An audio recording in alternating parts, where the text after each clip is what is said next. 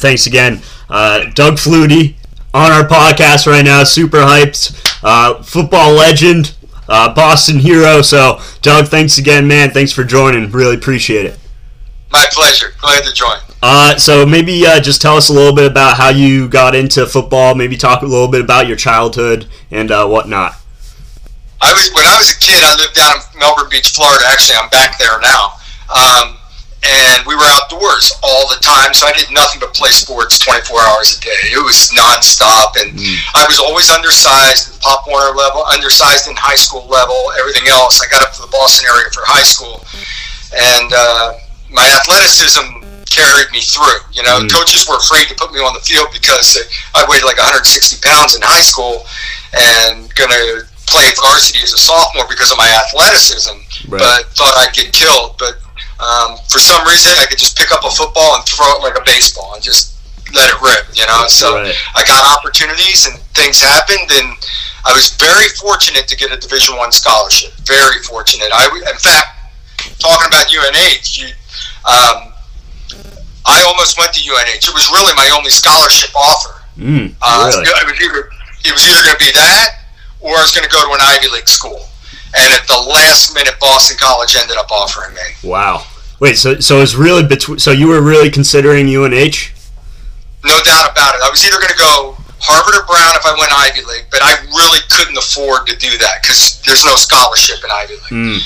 And I needed the scholarship. We didn't have a dime. I didn't have money as a kid. You know, our family, it was one of those, your paycheck to paycheck, fighting to make ends meet. And then Boston College actually offered a couple of big recruits that went elsewhere. One went to Syracuse, the other one ended up going to Holy Cross. And so they needed to bring in a quarterback, and it was late in the recruiting season, so they just offered me, figuring, you know what, he's a good enough athlete. If it doesn't work out, he'll play another position. Wow, that's crazy, man. That's crazy. Hey, UNH would have loved you, man, for sure. My visit at UNH was the best. Jay Miller was a Natick guy. I went to Natick High School. Jay Miller played hockey at UNH, and he ended up with the Bruins and all that. But he was a fighter. You know, he was just a brawler. So anyway, he was up there at the time. Rick LeClaire, I think, was the guy that hosted me. Had a great recruiting trip up at UNH. My best friend was going to UNH. He went up and was on crew, rode. So I went up on weekends all the time and visited even after I was down at Boston College. Yeah, wow, that's awesome, man. That's awesome. Yeah, man, we would have welcomed you with open arms for sure, so really appreciate the shout-out for sure. So, I mean, maybe talk about, like, because in high school you played basketball too, right? So, like, what made you want to commit football full-time? Well, I thought I was a basketball player, and I think a lot of the vision and quickness and all that I had for football came from playing so much basketball. I was recruited, but mostly Division II schools. Maybe Ivy League would let me play basketball, but it seemed like, well, my only Division I offer came in football, and it seemed like it kind of picked me going to football. I would have loved to have played basketball, but then better opportunities came in football, so I went that direction. When I was at Boston College, I played 4 straight years. I didn't redshirt, and I left in the spring of my senior year to go play in the USFL for Donald Trump. Donald Trump was my owner, my first boss. So I came back to school in the fall to finish up my last semester. I still had a year of eligibility. The head coach at that time was a guy, Gary Williams, legendary college basketball coach. And Gary wanted me to play on the hoop team because he just lost his starting point guard. I started working out with him. I asked permission from Trump. He allowed it. And then we were, during training, or during the camp time, had an exhibition game or something, and there was a picture in the paper, and Trump saw it, and he's like, called and said, you know what, I can't let you do this. I got too much money at stake if you get hurt. So it didn't work. They ended up being a Sweet 16 team that year, too. Wow. That's crazy. So, I mean, so how are you able to, like, balance, like, the social life with, like, all these athletics, man? I mean, that must have been tough. I was not a real social guy. I was very shy, quiet, kept to myself. And as I played, and it became became a high-profile guy on campus and the interviews and all that, I had to learn to deal with doing interviews. I had to learn to interact. And I never drank, never smoked, didn't party, any of that. I was just so locked in on football. That was my whole life. So it wasn't hard for me. I had a guy, Tom Coughlin was my offensive coordinator in college. Right. And I was the most disciplined I've ever been in my life playing for Tom Coughlin. It was the best thing in the world for me. It really was. Yeah. You still stay in touch with him today a little bit? Or? I do. He's up in the Jacksonville area. I play in his golf tournament every year. And, we just maybe shoot a text here or there once in a while. Yeah. He had a big impact on my career. Yeah. Even after college, I did not interact a lot with him. I was in my career, but he set me on the right path. Right. Yeah. No, that's awesome, man. Maybe talk about so you say you were locked in on football 24/7, especially at the collegiate level. What did you do on your free time then? Was it all still football? Everything? Well, once we got our free time, video games hadn't hit their stride yet. So it wasn't like you were hanging out in the dorm late night just playing till 3 in the morning. We weren't doing that. I was going home on a lot of weekends because my girlfriend, who is now my wife, was at home in Natick. But I played a lot of pickup basketball in the winter. Once football season ended, we were at the rec complex on campus, nonstop basketball, intramural basketball. They allowed you to do that back then. Yeah. So I was just a big kid. I was always a jock. I really wasn't a partier. I was a jock. And my free time was spent in the summers. Even I still played baseball with my old buddies back in the Stam Musial League out in Natick. Right. So, and then you got ready for football season. Yeah, no, I was just curious, you must have been the man on campus, man. I mean, it must have been, the social life must have been crazy. All my buddies said that, and said that over the years, and when we get back for reunions and all that, I didn't realize it. I was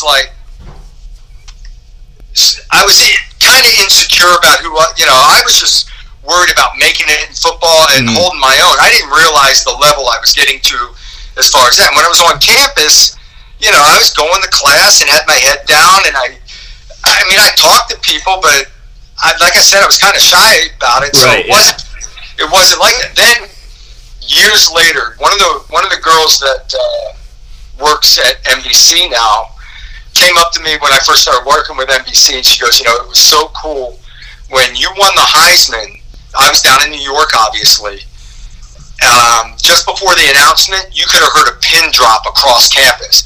And when they announced it, she said the whole campus erupted. They all came flying out of the dorms. It's like one big part. I never knew this stuff. I never knew it. And that stuff went on, and I guess that was the way I was viewed on campus, and I never really realized it. Yeah, because you were just so locked in, right? Yeah. Yep. One of the probably the most iconic game of all time in collegiate football history was the Miracle Miami game. You threw the Hail Mary to Gerald Phelan in the final seconds, giving you guys the 45-41 dub. Maybe take us through that moment and maybe how that changed your career, or what the impact on the BC campus. Yeah. Gerard and I were roommates. Gerard and he was my leading receiver throughout our careers together, and we had just a bond that carried over to the field. Just a intuition on the field of knowing what each other's going to do. We had a play at the end of the half against Temple earlier in the year. We ran a Hail Mary, and I dropped back, I avoided, rolled right, launched from about the 50-yard line, and Gerard caught the thing in the middle of the pack right on the goal line for a touchdown. So when we called the play, it was understood what we had to do, and we were 2 for 3. After we completed that, we were 2 for 3 in Hail Marys during the course of the year. So we felt like we had a shot, and there was an inadvertent whistle. And I walked over, we lined back up to run the play again. I walked over and told the tight end to go long down the backside. He was supposed to be in pass protection. And my plan was to roll right, set, look back, hoping everybody would flow, and have a shot at the tight end. Well, when I rolled right, one of the linebackers had scraped around, and he's running at me, so it was time to launch, and I just threw it to an area.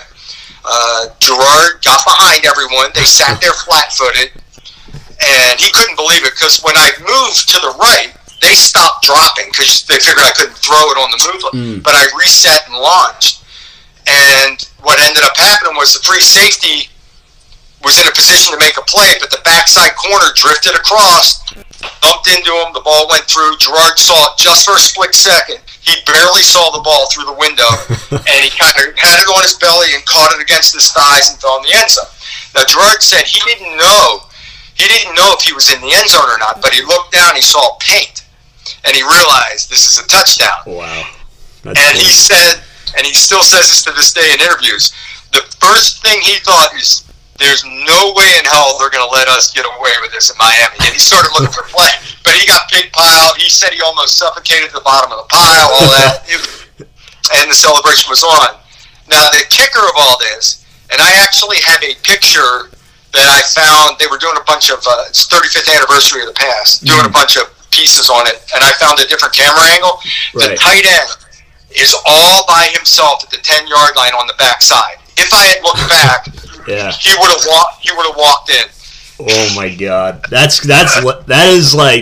crazy, man. I mean, like, so take us through like that moment after the throw. Like, were you just like so hyped? Like, I mean, could you even remember like after? Like, were you like, oh, did he catch it? Did he not catch it? I mean, what was going on through your head? I mean, my vision, I saw their guys go up for the ball, and about a bunch of bodies just fall to the ground.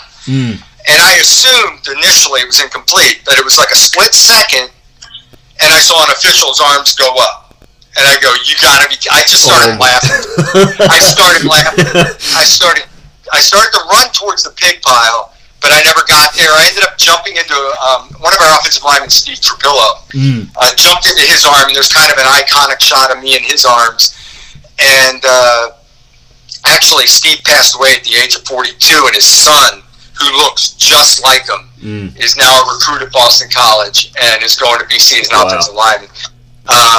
But then, as the celebration went on, I looked for Bernie. Bernie Kosar and I were pretty good friends. He was the quarterback of the other team, and he had headed straight to the locker room, and I ran into a bunch of guys and just started glad-handing on the field. I didn't know who caught the ball until probably 5 minutes, 10 minutes later, when I started to go towards the locker room, and I stopped, and our strong safety, a guy named Dave Pereira, was giving me a big hug. I said, who the hell caught the ball? Yeah, he's like, it was Gerard. And I said, well, that figures. Yeah, that's insane. So you literally had no idea. You just hucked it up, and you were just... I threw it towards Gerard, and I threw it into the area that I was supposed to throw it. And you were... Another thing that was really instrumental in making it happen, we lined up, and they had press coverage on Gerard and Troy Stratford, and a wide receiver out here, Kelvin Martin, was the guy that was uncovered and was going to get down the field first, and he was our fastest receiver. Then the inadvertent whistle happened, and the guy that was over Gerard decided, you know what, this other guy's probably a bigger threat. Walked out and jammed him, leaving Gerard to be the guy that was completely uncovered, could run down free. And Gerard, the video of him running down the field looks like a guy running the marathon. He was just chugging. Yeah. He was tired at the end of the game. He was not running fast. That's insane. He just got there and just chugged his way down the field. I mean, do you remember, like, what you guys did that night? Like, what was the energy in the locker room like? I mean... The energy in the locker room's crazy, and there's a bunch of raw footage of it that refreshes. When I met up with Gerard in the locker room, I mean, we were close friends anyway. We had roomed together for 4 years and all that. And, I mean, it was kind of... it was just a big, big hug. We were way too close. Like, we were, like, nose to nose talking to each other. Yeah. And just, we couldn't stop smiling in the video. And then the Gatorade bash happened in the locker room. And Gerard was all, he was all in, they had to track me down and drag me under the Gatorade. It was freezing. But I acted like I liked it and all that. It was it was just a lot of memorable moments as far as all that. And when we got back to Boston and landed, now this is college football in Boston. Boston is a pro sport town, right? Yeah. Celtics, Bruins, Patriots, Red Sox. I mean, that's it. We were back, even as good as we were still backstage, Yeah, no, yeah. There were like 10,000 people at the airport when we landed. They had to shove Gerard and I, and we met up with our girlfriends, our wife. Both of us married our college girlfriends. Mine was high school. And they shoved all of us into a state trooper's car. And it was like Beatles stuff, pounding on the doors. And while the rest of the team's getting on the team bus, they shoved us into the state trooper's car and got us out of there. And I think when we landed at the airport, we realized this is a little bigger than we thought. That's crazy. So were you overwhelmed by that, like energy, like as a shy guy, It was just, you couldn't stop smiling. Yeah. And it was wild. We enjoyed the moment. We really did. Yeah, no. And that week, they came out with Sports Illustrated. I was on the cover of Sports Illustrated, and that became the Christmas gift on campus. So during the week, I've got, like, no lie, 2,000 Sports Illustrated stacked in my dorm room, our apartment, which was a mod at the time, with notes on them of who to sign them to, for who, and people would come back by a couple of weeks later and pick them up, and they were the Christmas gift that year on campus. Wow. And it was just stacked up in your dorm room, right? Oh, I couldn't keep up. I'd sign 100 a day or something, and they were just stacked. Yeah, I mean, I just can't even imagine, because as a college student right now, like, I could barely handle academics as is. Like, I can't even imagine, like, not even being a collegiate athlete, but to be, like, a high-profile, player and managing academics. Like, I wouldn't even be able to focus, man. Like, I would be like, I feel like all day I'd be looking at those Sports Illustrated covers, and, like, I'd just be, like, writing all day, So it got that week. I had the Sports Illustrated cover. We played Holy Cross that week. I played terribly. We beat them, and we beat them soundly. But I was, like, all over the map, because right after the Holy Cross game, I got on a plane, flew to New York for Heisman. Their Heisman stuff was going on. The signing those autographs, it became the height of my popularity as far as having to sign autographs and take pictures. I just wanted to get back to my dorm room. I just wanted to get back with my buddies on campus, and I got invites for, like, Letterman and Johnny Carson at the time, which was late night.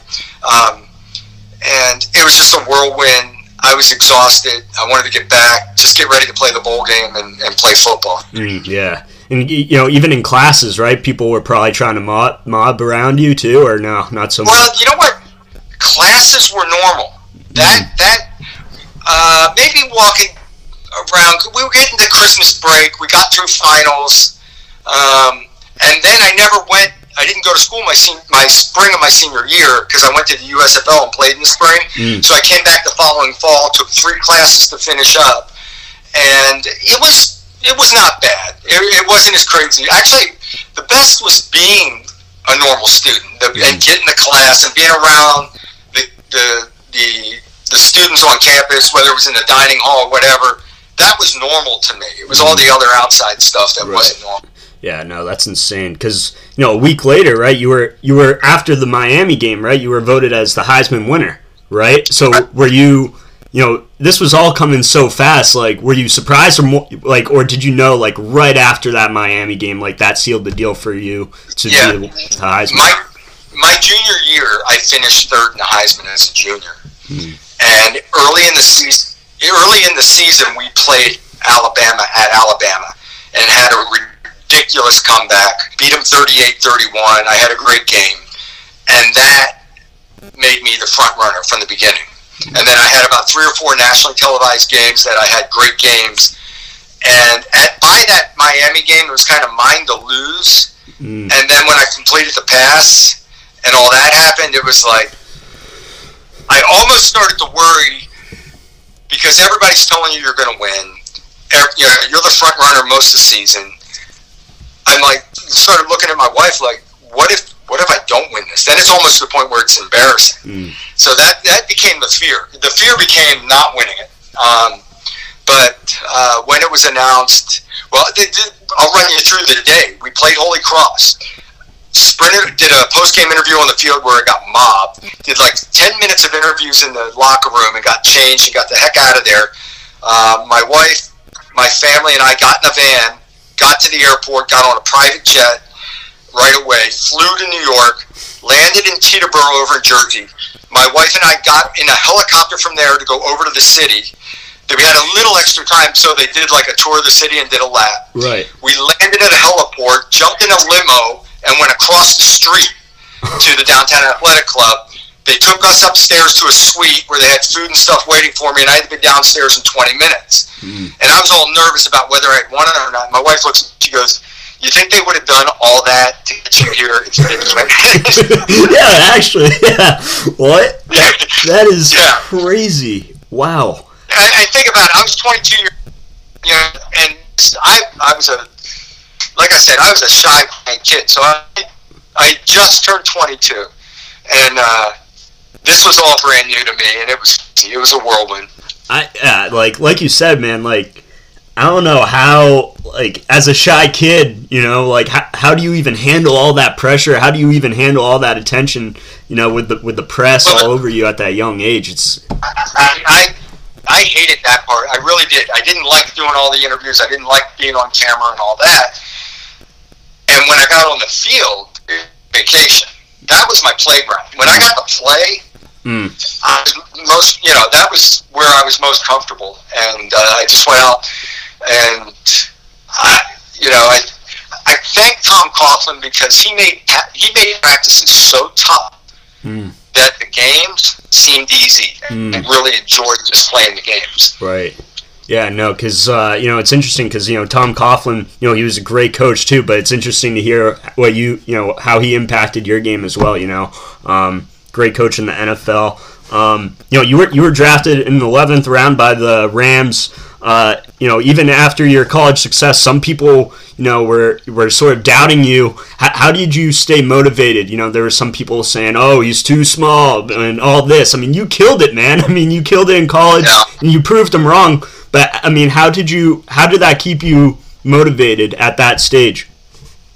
What happened was because of my size, there was a lot of uncertainty of what was going to get drafted. It was anywhere from first rounder to a fourth rounder, and all this feedback. And the USFL, this new, and it was a guaranteed. That was guaranteed. So I went on a draft my right. Well, I played in this other league. Here they had another Jim Everett reporter. So when the folded, became me over to Chicago, and I went and played with the Bears.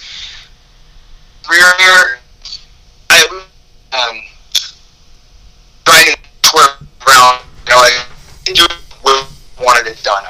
He pitched a pocket passer, and I was a quarterback, and I had moments, and I did well at times, and able to. But that man, the Canada played him. The Canada played him, had a lot of success. And then when I came back to the NFL, I knew I did well. I had a lot more confidence that I was successful, and it hadn't field in Buffalo. Yeah, no, sorry, you broke up a little bit. So, can you hear me all right? Fine. You can hear me? All right, yeah. For some reason, you were breaking up a little bit, so I couldn't hear too much. But yeah, I mean, I heard you say. Well, the premise there, the number one thing was that my early years in the NFL, I got labeled as a backup quarterback. I went to Canada and had a lot of success. And when I came back to the NFL, I did well, and I had the confidence to throw, and that happened in Buffalo. Yeah, no, I mean, you had a great career. I mean, yeah, is it affecting you too? A little bit there. I'm back. You're back? All right. We all right? Yeah, no, I'm good. Can you hear me? Yep. Well, going in. Let's see. So we're all good. All right. So in terms of you spent 8 years in the Canadian Football League. Maybe talk about the difference between the United States Football League, the Canadian Football League, and the NFL. Maybe what was the differences there, you think? The XFL was very similar to NFL. We had Trump as an owner, so we played in Giant Stadium. We had a great fan base, and we had a ton of talent. That was NFL style football. Canadian League, all of a sudden, I got back shotgun. We were spreading people out. They trusted me to call my own plays, and it was like running offense all game long. And I was just wheeling and dealing and slinging it. And receivers got open up there. There's a little more space on the field and all that. But I think basically what the NFL is doing now, like Drew Brees and Brady when they get into spread stuff and just go and wheel and deal, that's what we were doing up there 20 years ago. And, you put the defense on its aggressive, get them tired, and just throw the ball all over the place. Yeah, no, I mean, you mentioned in 1998 you signed with Buffalo. That year you went to the Pro Bowl. You win NFL Comeback Player of the Year. How good did that feel? Winning, having such a successful year with Buffalo, proving those people wrong that you could play in the league. It was a great feeling, no doubt. I've always had a chip on my shoulder since I was 10 years old, and always I hear all the doubters, and it motivates me, no doubt. So when I first came to Buffalo in training camp, it took a little while to adjust to NFL game, and I didn't have a great camp, but my last preseason game I had a really, really good game, and I was starting to figure it all out. And the opening day game was out in San Diego, and starter got hurt, and I went in and threw a couple of touchdown passes, drove us down for the winning field goal at the end, and we missed the field goal. But I knew then, I was like, all right, it's on. Okay. I knew this is going to work. I can do this. It's great, felt comfortable, and it was on. So when I got notified that I was going to the Pro Bowl towards the end of that year, actually Bruce Smith walked up to me in the locker room because he had an inside track and let me know ahead of time, like a day before. Right. And that was kind of the crowning moment of validating, yeah, I'm back. This is going to work. This is awesome. That's awesome. That's incredible. That must have been like so hype, because people were like, oh, can he play in the league? And then you proved them wrong. You get in the Pro Bowl, NFL Comeback Player of the Year, so unreal. And then in 2001, you signed with the Chargers. And then in 2002, Drew Brees, comes onto the roster, and he actually credited you as his mentor, throughout for his success in the NFL. Maybe talk about your relationship with Drew Brees at the time when you guys were on the same team. Absolutely loved Drew. The first year me up, and the second year he tried to take over, or they made him the starter, and he struggled. And I came off the bench and had some really good games. And I think the number one thing that I taught Drew, I think, at that time was take ownership in the offense, have a say in the play, have a say in the play. And he saw, especially when I became the backup, I cut down. I went to the office and said, hey, if I play, these are the plays I want you to run. I didn't like getting too complicated. I liked running the stuff like I knew, like the back of my hand, so I wasn't thinking too much. We could just ball. And I think Drew really took to that. He came back the next year, and he was a different guy. He was, just one of the first guys that started like blood. They were before, right. Really got in nutrition. His rookie year, part of it is he wasn't playing, so when you're watching the film, you get bored. Drew was ready to fall asleep in meetings. Drew was like, this is tough. And the next year, he was the most disciplined guy on the team. The next year, he was the hardest working, most disciplined guy on the team, and just took off. And someone pointed this out to me, one of my buddies, a couple of months ago. He's like, you're the only quarterback that ever started in front of Drew Brees. So yeah, that's true. That. Okay, Drew was a rookie, but come on. Yeah, no. Man, that's yours, man. Yeah. Own up to that. That's unreal. That's crazy. Yeah, and then you also played with, Tom Brady, too, with the Pats in 2005. So, was there any difference between playing with Brady and Brees? You played with two GOATs. Oh, yeah, no doubt. Yeah, they were different. Drew was really a lot like, especially because he was young, all about it. Really kick the ball around. Let's have fun. Throw the crossbar, mess around, and you take your football serious, but you also have fun while you're doing it. Tom was methodical. I always think of Tom as an intellectual that plays football. He was meticulous in every aspect. Now, Tom already when we got here, he already won Super Bowls. He was still with McDaniel. They had their routine down. They game planned like nobody's business. But he never stopped working it better. You'd walk in the room one time, and Tom's watching individual drills of his throwing motion and working on keeping the left elbow tucked and trying to get more over the top. All those types. He was meticulous, and he still is to this day. He because he was drafted later than he felt he should have been. He's had a chip on his shoulder for years.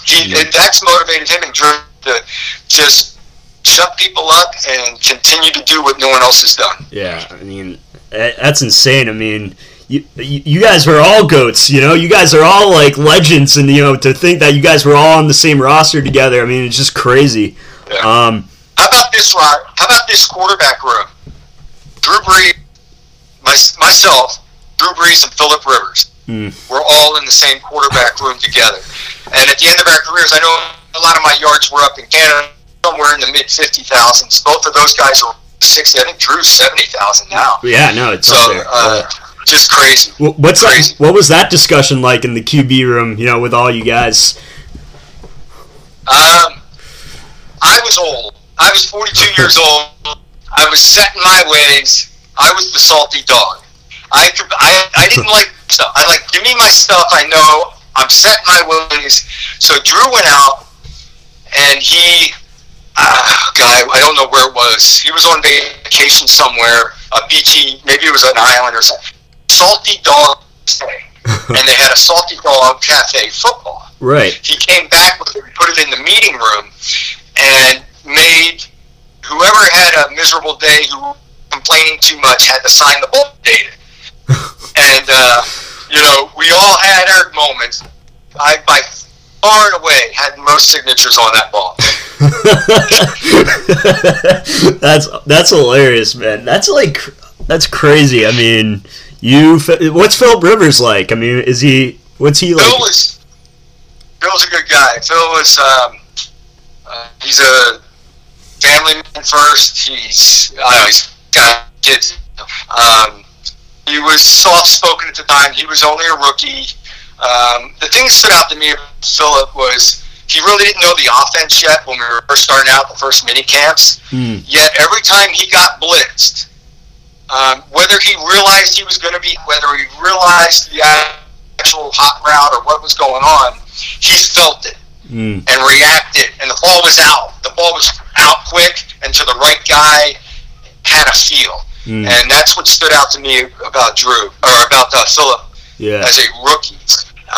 Always thought he had an ugly throw motion, but he was very accurate with the ball. He put it where he had to put it, and he didn't play while we were there.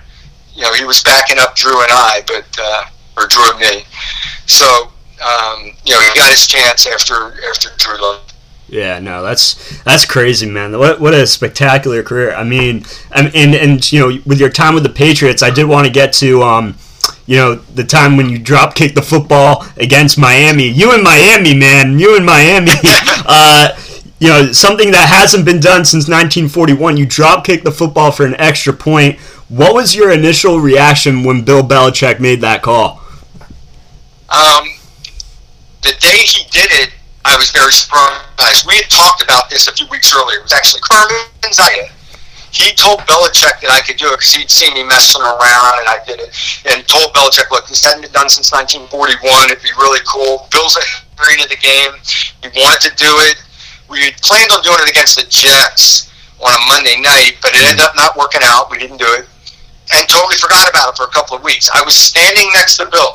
We were down by 14 points in a meaningless game. Castle was playing because he wanted to figure out if Castle could play or not. And we were about to score, and he looks at me. I just happened to be standing next to Bill. He goes, "Hey, we scored here. You kick it." And I go, "Are you?" He didn't get the sentence out of his mouth, and we were in the end zone. Now, I'm 43 years old at the time. I've been standing on the sideline for 4 hours. I'm sitting bored, haven't stretched out. Here, go kick it. I grab him out of equipment in his hands, and I kind of punched one up towards the stand. Just get this kid jog out. I thought I was going to pull a hammy. And we lined up to do it, and time. So, okay, maybe it served this. They wasted. I started. The whole sideline was waving me back out. Brady, Brewski, Belichick. They're like doing this, right? Yeah. I turn around. The guys in the huddle. They had all won Super Bowls before, and they were like little kids at Christmas. They knew what we were going to do. This is exciting. And there's a lot of little stories that go on. Anyway, I hit the kick. It goes through. They rushed me like we just won the Super Bowl, and it was just a fun thing to do. I head to the sideline, and I go to Bill, because he's the one that let me do this. And I give Bill to give him a hug. Now, Bill's not the most touchy-feely guy in the world. It's an awkward kind of, you know. And, glad hand on the sideline. I meet up with my wife and my daughter after the game, and my daughter's like, "You blew off Tom Brady on national television." Tom came out for a high five. Oh, my God. It kind of became a thing that people started blowing. Right, yeah, it became a thing. Yeah, it definitely did. The whole, like... That's crazy. And I don't think it's blowing him off. Tom always had awkward thing, and you didn't see it. Yeah. That's hilarious. Yeah, I was watching the drop kick again, and you just see, like, Belichick smile, like, you're just dying laughing after it. So, I mean, it's just legendary, man. Legendary. Well, Chris Berman takes full credit for that. Chris Berman takes full credit for it. Yeah, Chris Berman, another legend, man. He did a great job calling that. You retired in 2005. You also became a broadcaster yourself. But before I get to that, what was your favorite stint professionally? Was it with the Chargers? Was it with the in the Canadian Football League? Was it with the Patriots? The most fun I ever had playing football was in Toronto. We had a great head coach who was very relaxed. We had some veteran players from that league, and I had already known that game by the back of my hand and just was wheeling and dealing and having a blast. And we won a ton of football games, won 2 championships. Those were fun years. The most important year and the most enjoyable in the NFL had to be my first year back in Buffalo, because I became a starter, went to the Pro Bowl, we went to the playoffs, and I kind of proved myself. So from an NFL standpoint, that might have been the most enjoyable. Yeah, no, that's awesome. And, as a broadcaster, too, I mean, you broadcast the games on ESPN, you did some games for Notre Dame. Was that a weird transition, being on the other side of football, or...? It's a little weird for me. I love being up in the booth and doing the game because I'm a quarterback again. I'm watching coverage. I'm seeing where the ball should go and all that, watching film, the whole bit. But when we do interviews with coaches and players, that's where you get your information and that's where you get your good stuff. I feel like I'm bothering the player because I know what it's like to be on the other side. So I try to do it real quick, get what we can, and let the kid have his free time, and let the coach get back to what he needs to be doing. And you can't be that way in this business. You gotta hang in there as long as you can, get all your information out of those guys you can. And so that took a little bit doing, but I love the people I work with at NBC. I thoroughly enjoy going up and spend 3 to 4 days together up in Notre Dame and South Bend, and just a great group to work with. Yeah, no, it's awesome, man. It's awesome. And then you also did Dancing with the Stars too, like a few years after that, right? I mean, I see you. I'm looking around the room. I'm looking around the room for maybe a little novelty Dancing with the Stars. I don't see it. Oh, here you go. Here you go. Hey. Let's see it. I'm ready. We're Here it is. Some hardware. Oh, hey! There you go. Everything had sparkle on it. Everything had flash there. That's hilarious. That's awesome. Little jersey to wear for Dancing with the Stars. That's awesome, man. You got some great stuff in that room, to show off. So let's take a little quick tour. All right, let's do it. Come on. I've got some CFL all college awards in there. Oh, I think you're breaking up a little bit. Favorite time picture is Brady, Belichick, and myself. I don't know if we. Yeah. That's awesome. But if you want to know what's awesome. Gang of Tour, this is so cool. Gang of Tour, Doug Flutie. I'm still a 10-year-old. Okay. I'm still a 10-year-old kid, right? So, I don't know what to say. I was an Adam West fan, a Batman fan, right? Yeah. So, I actually have a 1966 Batcave with a Batmobile. Yeah. What? Wait, what? That's what the heck? Wait, so that's the Batmobile? You have That's a 1966 Adam West car. You have a Batmobile basically. Like, that's so cool. What? That is legendary. What? That is so awesome. We just got it. I don't know that we're allowed to call it, but it is off the original body. I'll count it as a Batmobile, man. That's legendary. That's so cool. That's so awesome, man. So thank you so much, Doug, for taking the time. I don't want to keep you too much longer, but I mean, it's been a true honor. Do you visit the BC campus often? I'm living down in Florida now. But when I lived in Boston, I was in there playing pickup basketball all the time. I was around campus a lot. But working in the fall keeps me from getting to a lot of football games. I think I get to 1, maybe 2 games a year up at BC. If I'm in town during the winter, I get over to a basketball game or a hockey game. I love being around the campus in college. And if you get a chance, reviewers, Instagram's at Doug Flutie. And it was funny. I responded on a direct message to one of the young kids that's a student. He got so fired up. I got the entire student body now following me. Like, they all went. Hey, I'm going to get... Trying to build a little Doug Flutie, get everybody on board. Hey, I'm going to get UNH. I'm going to get all of UNH to send you a follow for sure. They're going to be hyped up, man. I do a lot of little adventure stuff. I got a little vehicle called a quad ski. That's a 4-wheeler that goes in the water, becomes a jet ski. Yeah. And I go back in the canals and do stuff, and I'll go surfing. I'll be out there. I do some fun stuff. Yeah, no, that's awesome. Do you to wrap it up? I guess. Do you have a favorite moment of your career? Was it whether it's a miracle in Miami, the drop kick, winning the Heisman? I mean, you got a Batmobile. I mean, what's your favorite part of your career, man? What? All right, I exclude like the Hail Mary and the drop kick are special moments. Those are one-play things, and they were bookends on my career. It's great, but my first championship, I was playing for Calgary. And we win the Grey Cup that year.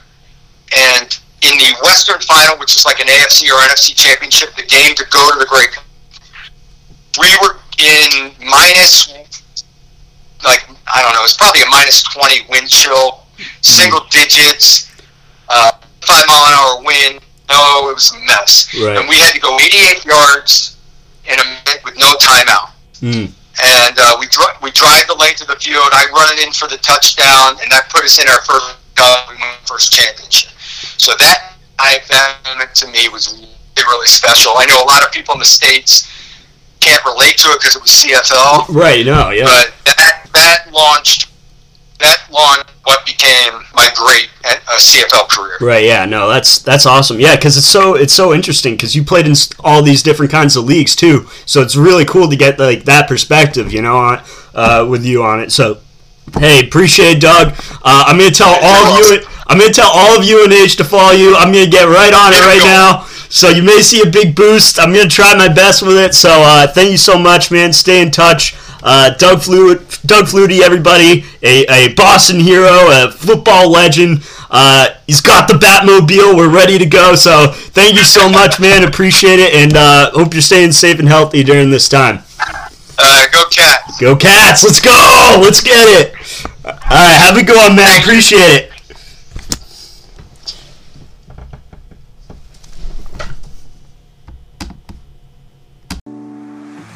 From the Sweet Life of Zach and Cody on the Sweet Life on Drake Bell here. It's your girl Camille Kostek.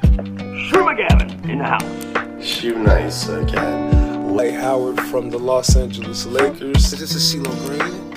Follow at Wild Chat Sports. Wild Chat Sports. Wild Chat Sports. Wild Chat Sports. Wild Chat Sports. Wild Chat Sports. Peace, Wild Chat Sports, man. Check it out. Love.